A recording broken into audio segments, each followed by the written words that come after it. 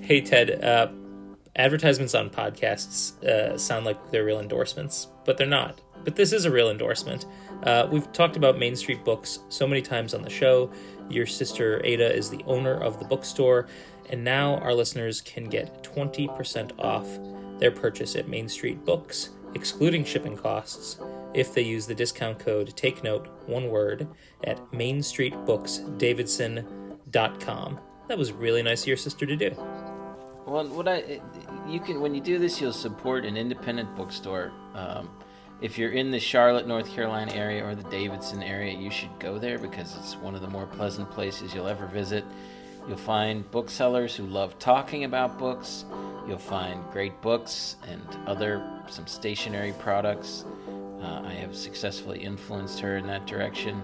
But you can order them online, and your experience will be, I'll say it will be better than purchasing from your unfriendly, non-neighborhood, megalomaniacal bookseller. So mainstreetbooksdavidson.com. Head over there, enter the discount code TakeNote, and you get 20% off your purchase, and you will support an independent bookstore. Yep, you can order Sally Rooney's new book, Beautiful World, Where Are You?, which we're going to discuss in today's episode, as well as, I guess, any other book.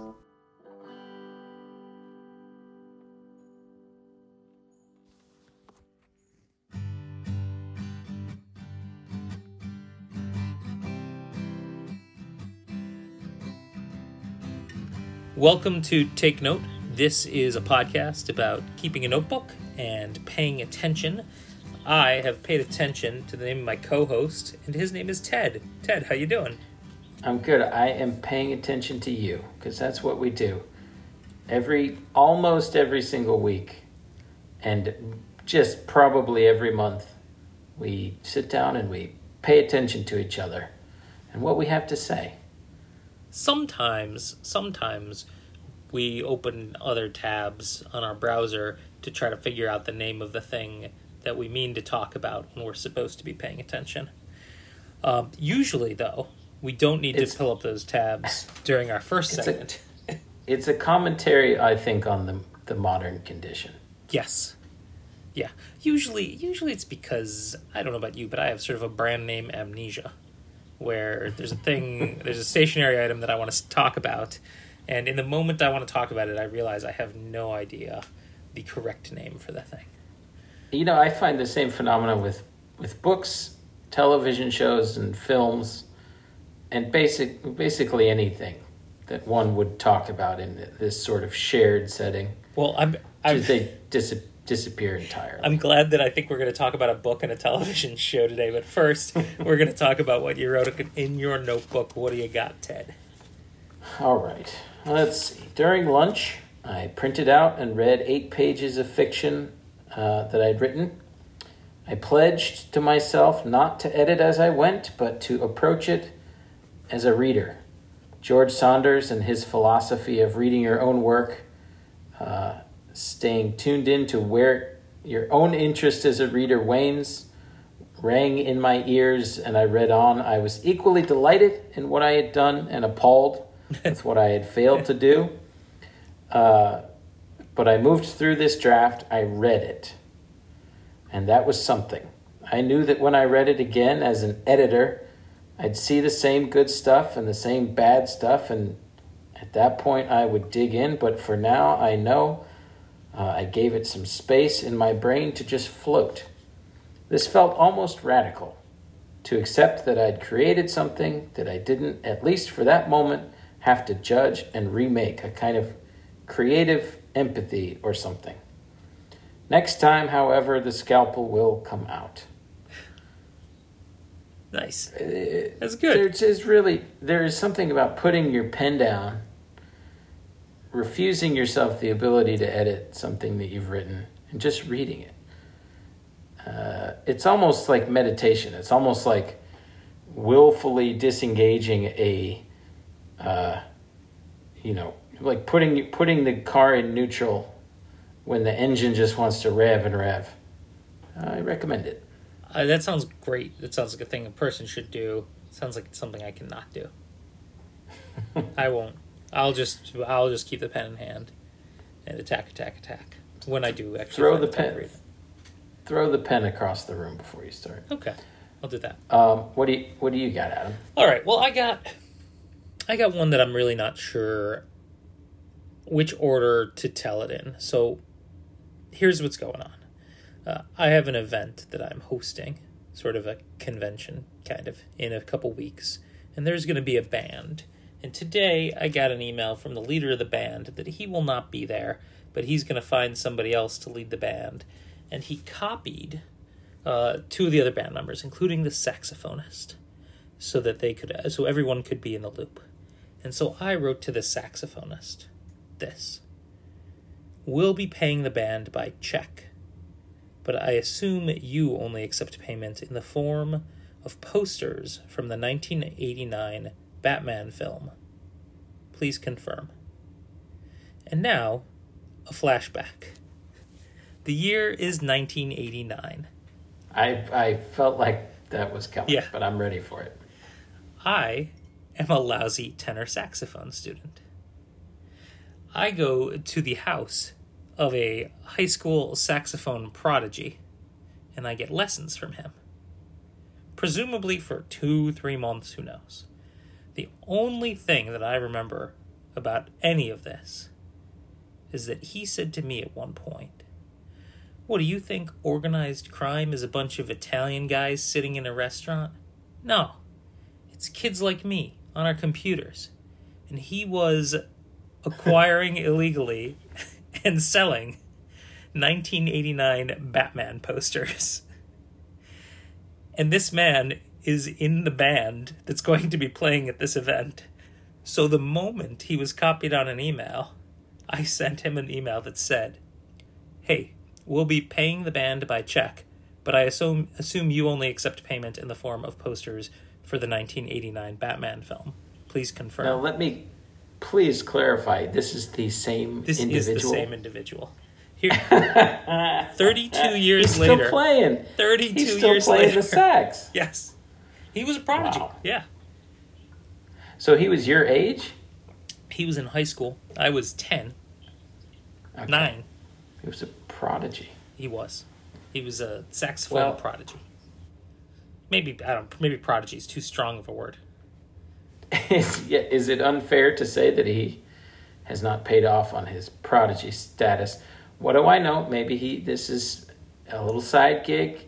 This is how he I have no idea. pays for his I have no idea. DVDs. Wow. So I sent that email. And so are you you're just waiting? Well, just waiting, click and refresh every 10 minutes to see what comes back. I sent that email at 10:30 this morning, and I had to wait until 8:30 at night, and it was a long 10 hours. And he wrote, "Dude, is this Adam Webb, my former sax student?" Which I believe means that he had to check in with a few of the other people who were copied on this crazy email he received. And one I had told the story to previously. Because I don't think there's any chance that he remembers me, actually. I don't know about that.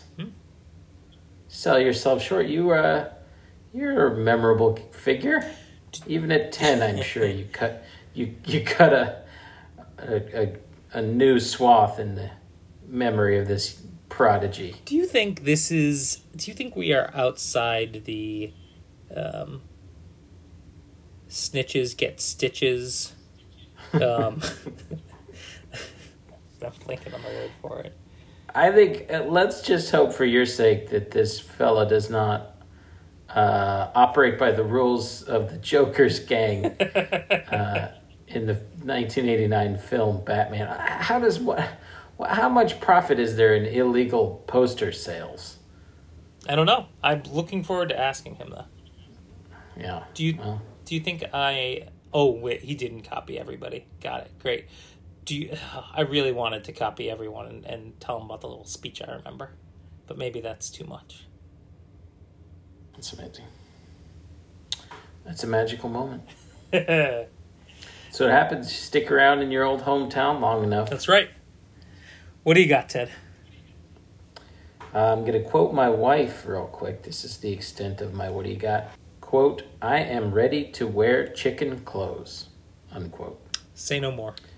Let's just say today was a 4-egg day. So, riding high on the hog of the chicken coop lifestyle. Speaking of illegal activities, we're not allowed to have this coop in the yard, but our neighbors behind us blazed a trail, and we can blame them if the long arm of the law reaches back behind our garage. Well, you know what you're going to do if the long arm of the law comes after you, right?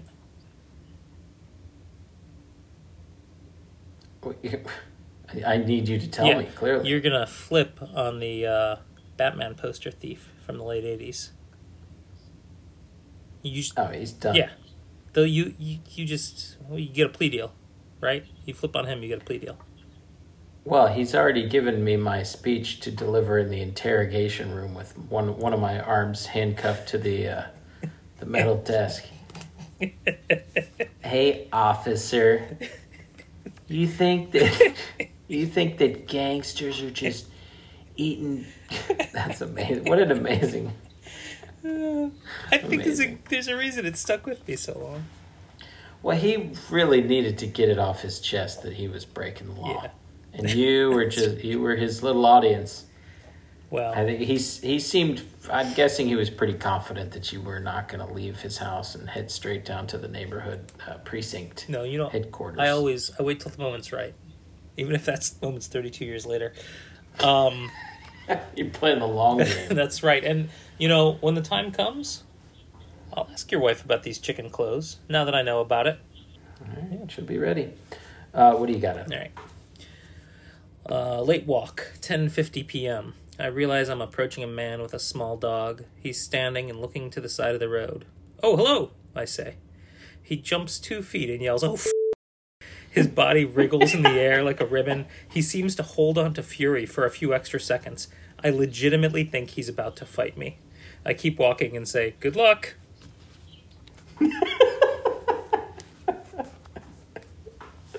It's good to be getting out again, Ted. Yeah, man, we are all just... I had to... we hung out with some folks the other day. And I after we got home, I had to ask my wife, there was a moment when I was talking to someone, and I was very... I felt like I was very brusque. Is that a word? Brusque? Yeah, it is. Brisk? Brusque. Feels like a brusque. Both are words, actually. And I was like, was that weird? She was like, you mean, when you did this thing? And I was like, yeah. She was like, no. I was like, I don't believe you, but I think I've forgotten how to be nice to people. She correctly identified the behavior that you were concerned about. Yes. Yeah. She knew exactly the moment I was talking about, but somehow that moment was disappointing. Not as awful as I imagined it to be, which it clearly was. All right. Well, we have a long forgotten segment called Stickin' With It, in which we forget about the new shiny thing in front of us, and we talk about the thing that we've been using for a while. Ted, you got something you've been sticking with?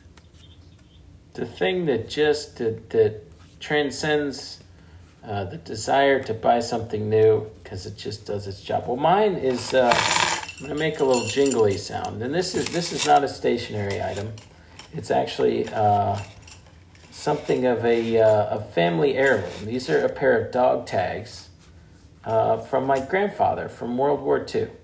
And it's been a couple of years now, but I've rediscovered them in a drawer somewhere. And I threw them around my neck. And just started wearing these dog tags every day. They are on these chains, kind of like a bank pen attached to the desk. I know what you're talking about. There's probably a name for it. It could easily... It appears as if it could have been produced last year, even though it's 60, 70 years old, and feels like it'll never break. So it's a very robust object. But it's just become very near to me. I mean, these things are so utilitarian. Little shapes, with just stamped name and address and his His mom's name is stamped on there.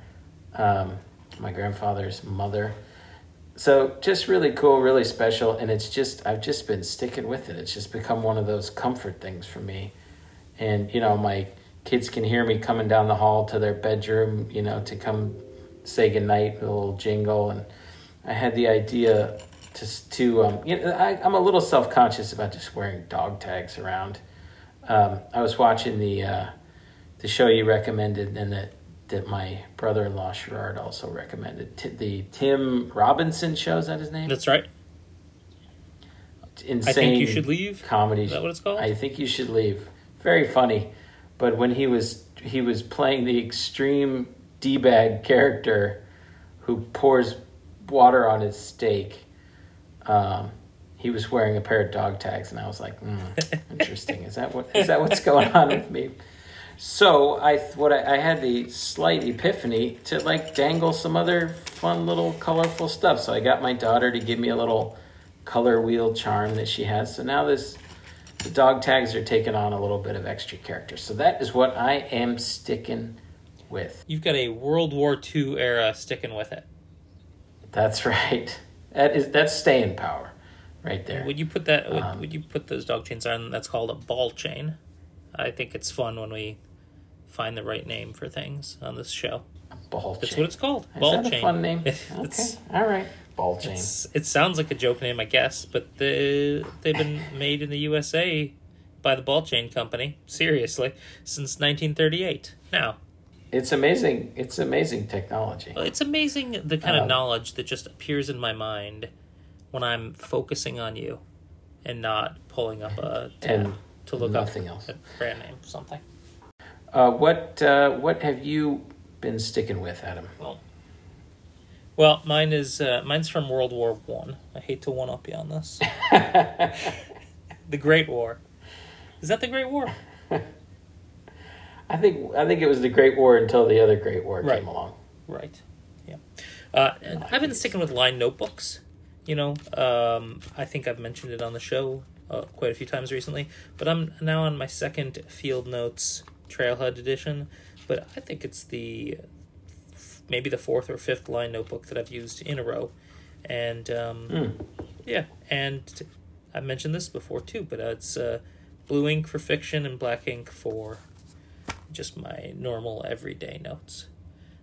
But that's sticking with it comes naturally to this show from not when you're not mixing it up a lot. There's not some shiny new thing to talk about, and so I've been sticking with these line notebooks. And you were not historically a line notebook devotee per se, right? Actually, I think I've always probably preferred the line notebooks, but I will kind of use whatever shiny new thing that Field Notes puts in front of me.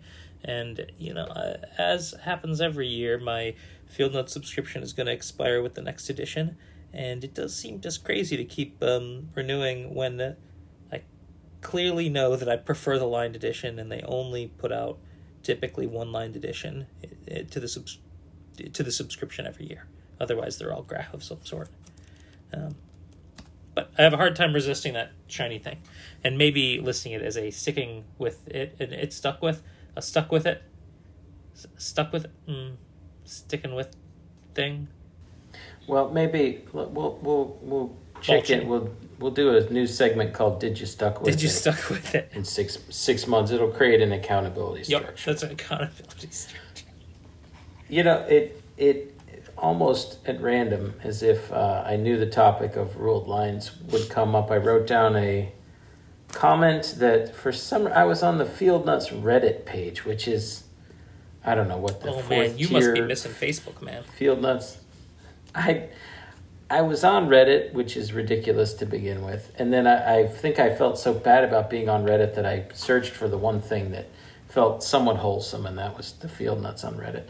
And of course, I came across the comment. I'm not going to do the service of quoting the user, but quote, "Lined paper is obsolete," unquote. And I thought to myself, goodbye, Reddit. I think if you got to be somewhere on Reddit, you want to be on r/panel show. and that is the Reddit community for classic clips, discussion, and new episodes of panel shows, primarily from the UK. Panel shows also referred to as light entertainment there, which sounds like a joke, but that's the real name for it. You may have seen... Well, they're just comedians telling jokes to each other around, the whole time, right? Questions asked about the news, maybe, but it's just jokes. Cannot go wrong. Yeah. I think we here in America need more of that kind of content. We do. If you're going to go to Reddit once, if there's a page you want to go to once and never go to again, I would say the Extinct Hockey Teams subreddit that Judge John Hodgman started is a pretty great one-shot. I'm not going to say you need to go back again. How many times can you read a list of extinct hockey teams? But that's a good one. I wonder if there's I wonder how the Reddit poetry page is doing. I'm ready to dive into a month-long project that I will give up on day 4. There was an article in the New York Times Magazine, letter of recommendation. The article is called My Secret Weapon Against the Attention Economy, and it is about rereading the same poem over and over for an entire month. And when you do that, the headline says, you stop scrolling along the surface and dive deep beneath. And I don't know about you, but I see an article like this. This is the trick to resisting the attention economy. And like, I just don't know how you can read this and be like, no way. I'm giving in to the attention economy. I'm not going to try this secret weapon. So I'm looking for a poem. Looking for a poem to read for the month of September. Well, implicit in that is there a careful selection process for the poem? Should it be a poem you love? Should it be... Here's what they say to do. Oh. They say, before you're going to start this project, like 4 years before you start this project, you start a podcast with your buddy. And then, when your buddy's not expecting it... Check. You say, hey, I need a poem I can read for a month. What do you recommend? I don't know a lot about poetry, but I'd recommend Robert Frost. Let's go with the one about... nature. The Tent. The Silken Tent. I'm going to say you have to read The Silken Tent every day, and I'm going to read it right now. I want to ask you a question first. Sure. Have you read this poem before? Yes. Okay. Just check it. I know you're an English major, so not currently. American literature major, but and so part of being an American literature major is knowing about American literature that you didn't necessarily have the time to read. This poem is only 7 pages long. No, I'm kidding. It's short. Okay. She is as in a field of silken tent, at midday when the sunny summer breeze has dried the dew, and all its ropes relent, so that in guise it gently sways at ease, and its supporting central cedar pole, that is its pinnacle to heavenward, and signifies the sureness of the soul, seems to owe naught to any single cord, but strictly held by none, is loosely bound by countless silken ties of love and thought, to everything on earth the compass round, and only by one's going slightly taught, in the capriciousness of summer air, is of the slightest bondage made aware. All right. Do you have any additional suggestions? Day 1. Just kidding. Will you record that 29 more times? Okay. You're just going to play me reading it out loud to you every single day. No. I'm going to read a poem every day for 4 days, probably. And I guess that's the one I'll do. Well, it's up to you. I mean, if you didn't read that one, I would look pretty bad right now, having just read it on this podcast. That's true. That we started 4 years ago just to reach that moment when I chose that poem for you to read. Right. Have you ever read V by Tony Harrison by any chance? No.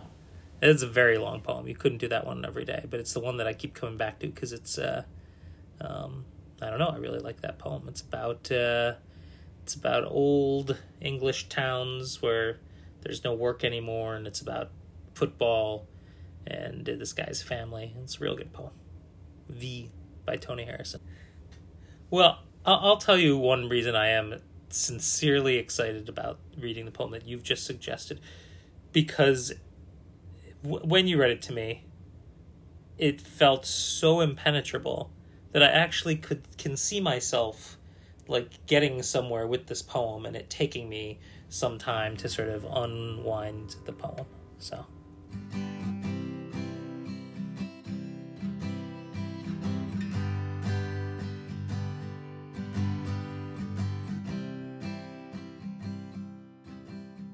Adam, I mailed you a book recently. Thank you. I appreciate that. Technically, my wife mailed it to you, but I prepared it and I put it in an envelope and I wrote your address on it. She mailed it, but it arrived. That's the point. I will mail it back to you. I received your passive-aggressive jokes about not having it, and I have finished the book today. Wish I had a paper copy to reference, that sort of thing. Yeah. Yep. Well, I left my paper copy upstairs, so I don't have a paper copy reference either. But the book we both read is called Beautiful World, Where Are You? It's called the new Sally Rooney book. 1 second. Sally Rooney 3, it's called. Yeah. Beautiful World, Where Are You? Okay, I got it right. When I was about to say it, I thought it was going to be wrong.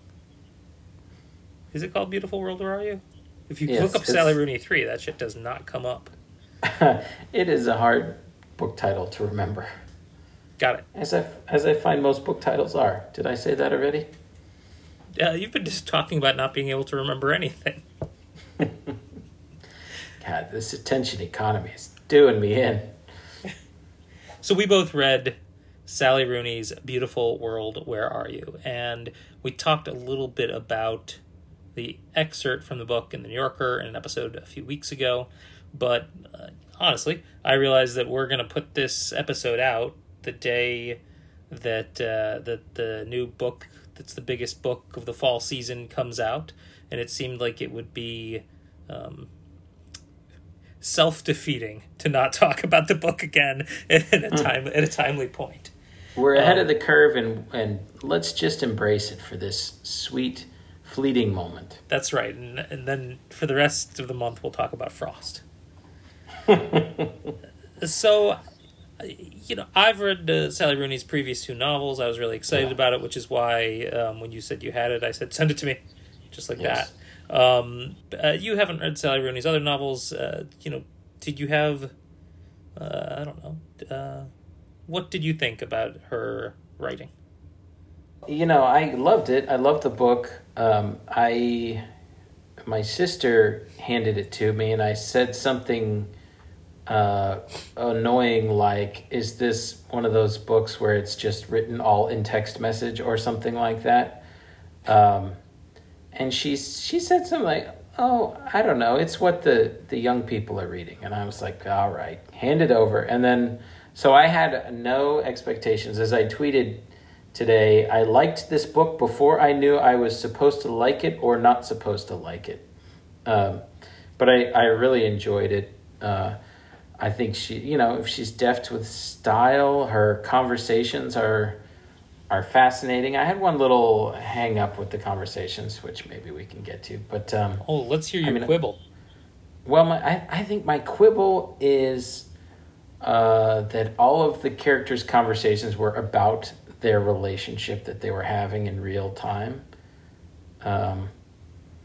which maybe that's what maybe that's how young people talk now. But they'd be like, "This is our first date. Oh, is it? How are you enjoying our date so far?" Just sort of like there was not a lot of like normal talk where you're just that's talking about the things you're doing. It was more like we're now talking more about the relationship that we're engaged in with each other. I think that's a fair quibble. I have a counterpoint about the things they talked about because there's something that occurred to me as I was finishing the book today. But first, I guess we should just say that it's a book about 4 people, 2 women and 2 men who are, I guess, in their 30s, probably. And what I noticed, and that I thought was maybe a little bit different from the previous Sally Rooney novels, maybe, is I actually thought towards the end that they did talk about their work a lot. And in one of the characters who does manual labor, the Sally Rooney really sort of focuses on that. And at some point towards the end of the book, it begins to feel like it's a book about how we relate to work. And there's a conversation early on about Marxism and working classness. And so as the work talk kind of kept creeping in, I thought back on the conversation that was in the excerpt and is early in the book about what it means to be working class and who is working class and who is not. They're all very stressed out people, and I think Sally Rooney is very stressed out and puts herself into this book. One of the characters is a suddenly very successful young novelist who, in part, I think she's acknowledged is based on her experiences. You sent that tweet, and I didn't know exactly what it meant. You didn't know whether you're supposed to like it or not like it, and I'm assuming that there is some sort of backlash to the book. I don't know if backlash, but I'm experiencing that Twitter phenomenon in which you see tweets that are referencing an argument that is taking place somewhere else, but that you are not have not actually witnessed, and it's people sort of talking meta about the argument. I think that's what's happening with this book. There's enough expectation and enough excitement that it's stirring things both ways. And I was looking at a review in the Atlantic of this book that was titled "Sally Rooney Responds to Her Critics," which is like a weird book review title, but it kind of encapsulates what I'm talking about. I think you have to be really, really good to elicit this much negative response before most people have even read your book. But I it kind of speaks to how I came in clean. I didn't even really know that she was a famous and successful novelist who had created a character who was a famous and successful novelist. So I had a little bit of a clean slate. Now, that said, I think your point about work was a really good one, and so I'll walk it back a little bit. Now, one of the scenes that sticks in my mind the most was when the character Felix, who works in a warehouse, was describing like a cut on his thumb. Mm-hmm. And there was just something in the way she wrote about that, and the way it was in such contrast to kind of the working lives of the other people. Just having a cut on your thumb as being something that happens at work. I mean, you can tell by my sense of wonder and fascination that aside from removing the occasional staple from a packet of papers, I don't face a lot of physical risk, but that bringing that into the fore was a very effective way of creating that contrast. I have often wondered about your coworkers at the staple factory. What do they think of your role as just a guy who removes the staples from the box all day to staple the invoices and receipts together while there they are making the staples? Let's just say they've never seen me without my chainmail gloves on. Okay. It's a vital component of it. I know what you're... Sorry. I know what you're talking about with the dialogue, though, and the characters in this book and in the other books, they do tend to speak in a very, I guess I would say, like self-aware. Yeah. That works for me. That's kind of stimulating for me. It's interesting to read. No, it's I completely agree. Not necessarily believable, and it reminded me of. So there's something else she does in the book, and she kind of combines the two things. She combines this sort of self-aware, stimulating dialogue with these, where she's noticing every detail, which speaks conveniently, to the part of our show that is about paying attention. And there's the scene on this beach where characters are having a long dialogue, and in between this dialogue, there's just all of these little tiny details, including just a bug landing on a towel and that sort of thing. And it reminded me of something that an old professor of mine told me about Saul Bellow, who was his friend. He said that Saul Bellow claimed that he would, and I don't know exactly what this means, and it may not be exactly what I'm saying for Sally Rooney, that he would write the novel from beginning to end, and then he would go back in and put the detail in. And I wonder if in a way that is how Sally Rooney writes, where she writes this dialogue and then goes back later and observes this detail, or has observed this detail and put it in some other place, and then pulls it from there and combines it together, which may not be what she does, but it's in my mind, for the writing to be that interesting, there's like a sorcery. It's either sorcery or trying to reverse engineer it is fascinating to me. Well, the brain that produces such engaging dialogue seems like a different brain than would describe an empty room in a way that never is not compelling and totally mesmerizing. So yeah, she's accessing different parts of her brain. Maybe it happens at different times. Maybe she can turn it on and turn it off. I mean, I think, the older you get, the more you realize there is no sorcery. There's some grueling, miserable process behind it. One can only wonder what that is, but whatever it is, she's incredibly deft at maintaining the reader's attention. I mean, I think the other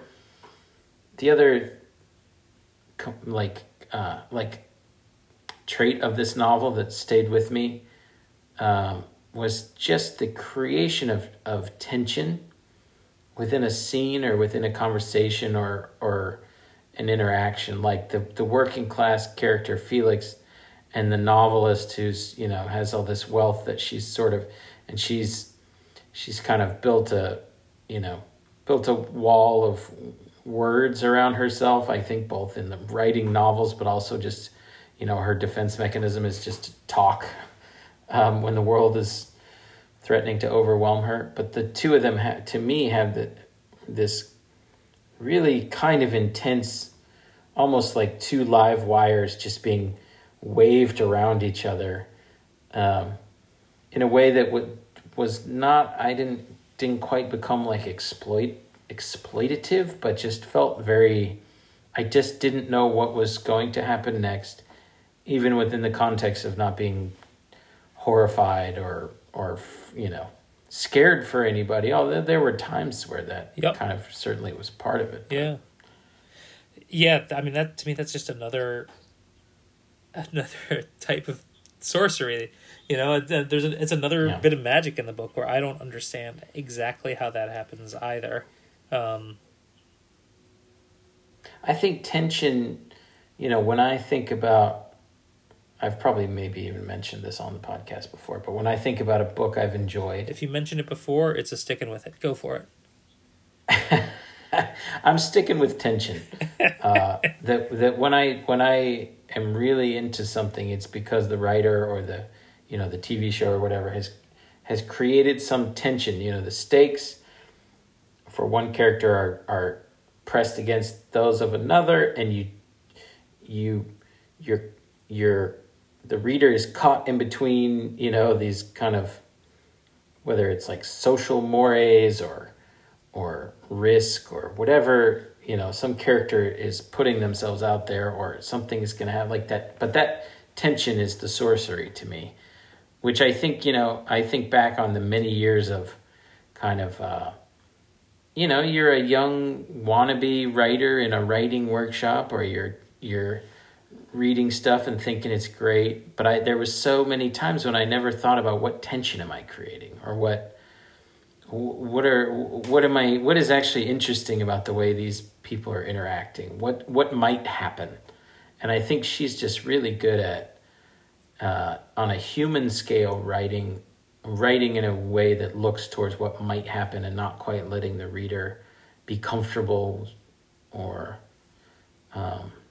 quite, let it go. And then, but that energy, that is your book, I agree. I don't know how she does it either. I think we both recommend the book, right?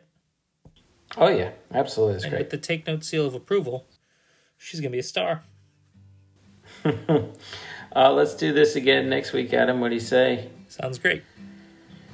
Check us out online, on the internet, our little corner of the attention economy at takenote.space. That's a URL. We're on Twitter at twitter.com/takenotepod. In the meantime, take care. Next millennium, you'll have to search quite hard to find my slab behind the family dead. Butcher, publican, and baker, now me, bard, adding poetry to their beef, beer, and bread. All right, that's the first section of that's the first stanza of V by Tony Harrison.